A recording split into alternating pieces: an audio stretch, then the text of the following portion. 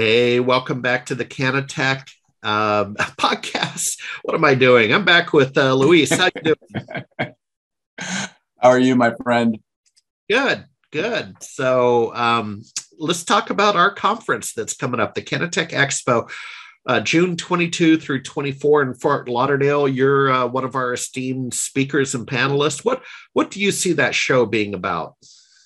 I'm excited because there's a lot of knowledge that we've acquired in the last 6-7 years of working with the cannabis industry, and there's a lot to share. A lot of the regulations are changing. A lot of the landscape in and of itself is starting to shift in a more positive way. I was just mentioning to you before we got started that I'd read an article this morning that the Senate, which has been usually where all good bills go to die in Congress, they're talking about taking some action in legalization of cannabis because so many states now, I think it's upwards of 38 or 39 states have legalized some form of cannabis, whether it's medical or both medical and recreational. So from a policy perspective, if you're against it, you're swimming upstream and only frustrating your constituents back home. So I think a lot of that will be part of the conversation that we're going to have about what does it take to be in this industry? What are the not just the technical requirements, but really how do you get started, or if you want to move into and expand your cannabis business. Part of your business, what does that look like?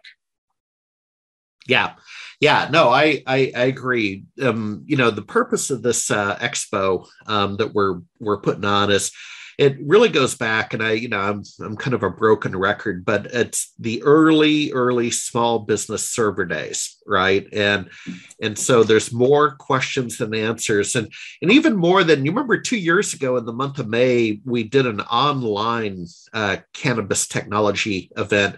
Because of the pandemic, we had to cancel Denver, and we're back. A couple of years later, we're back, and Luis, I'd say there's even more questions now. Back then, I think we had 14 or 15 adult use states.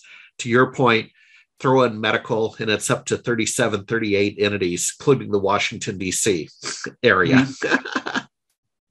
And there's been so much consolidation in the industry that there are now players that operate in multiple states, even though they have to do it independently because of the federal regulations. But I think if you do get some action on banking in particular, and all of a sudden you don't have the stigma and you don't have to bend over backwards to try to hide your cash if you're a cannabis organization or a cannabis operator, it's going to just open the floodgates. I think there'll be more people involved and more opportunities than ever.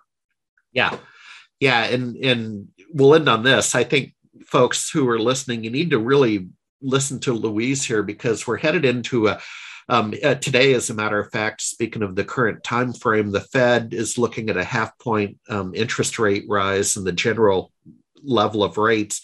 So, we're arguably headed into a higher interest rate environment, potentially stagflation and a recession. And the cannabis vertical is the shining star, right? This is the one thing that will grow literally during a recession. Yep, just like it grew during the pandemic. I mean, people, I think, are going to be more open to it than and I'm talking about consumers. That's really has been the driving engine in the cannabis growth in California for sure, but even neighboring states like Washington and Nevada. It's if you go to Vegas, there are cannabis bars all over the place, and there are people coming from all over the country and being exposed to that, and then they go home where they can't get it, and they're frustrated. So as soon as they have the ability to really not have any limitations on cannabis any more than you do with any other recreational, alcohol or cigarettes, then it's going to be a terrific for this industry. But even if that doesn't come to pass right away, there's still a lot of momentum, still a lot of things going on, and they're not. My experience is that they're just not enough MSPs or IT service providers that understand the industry well enough to serve them. So there's a huge opportunity if you want to specialize and really dig into it. Yep. All right. Well, hey, I'll end on this. What industry shows might we see you at? Are you doing the Channel Pro events this year, or ASCII, or what's going on? Yeah, I'm doing a Channel Pro in Dallas, in I think it's the 6th through the 8th of June. And then I'm going to be going to the Channel Company, the Exchange Show in August.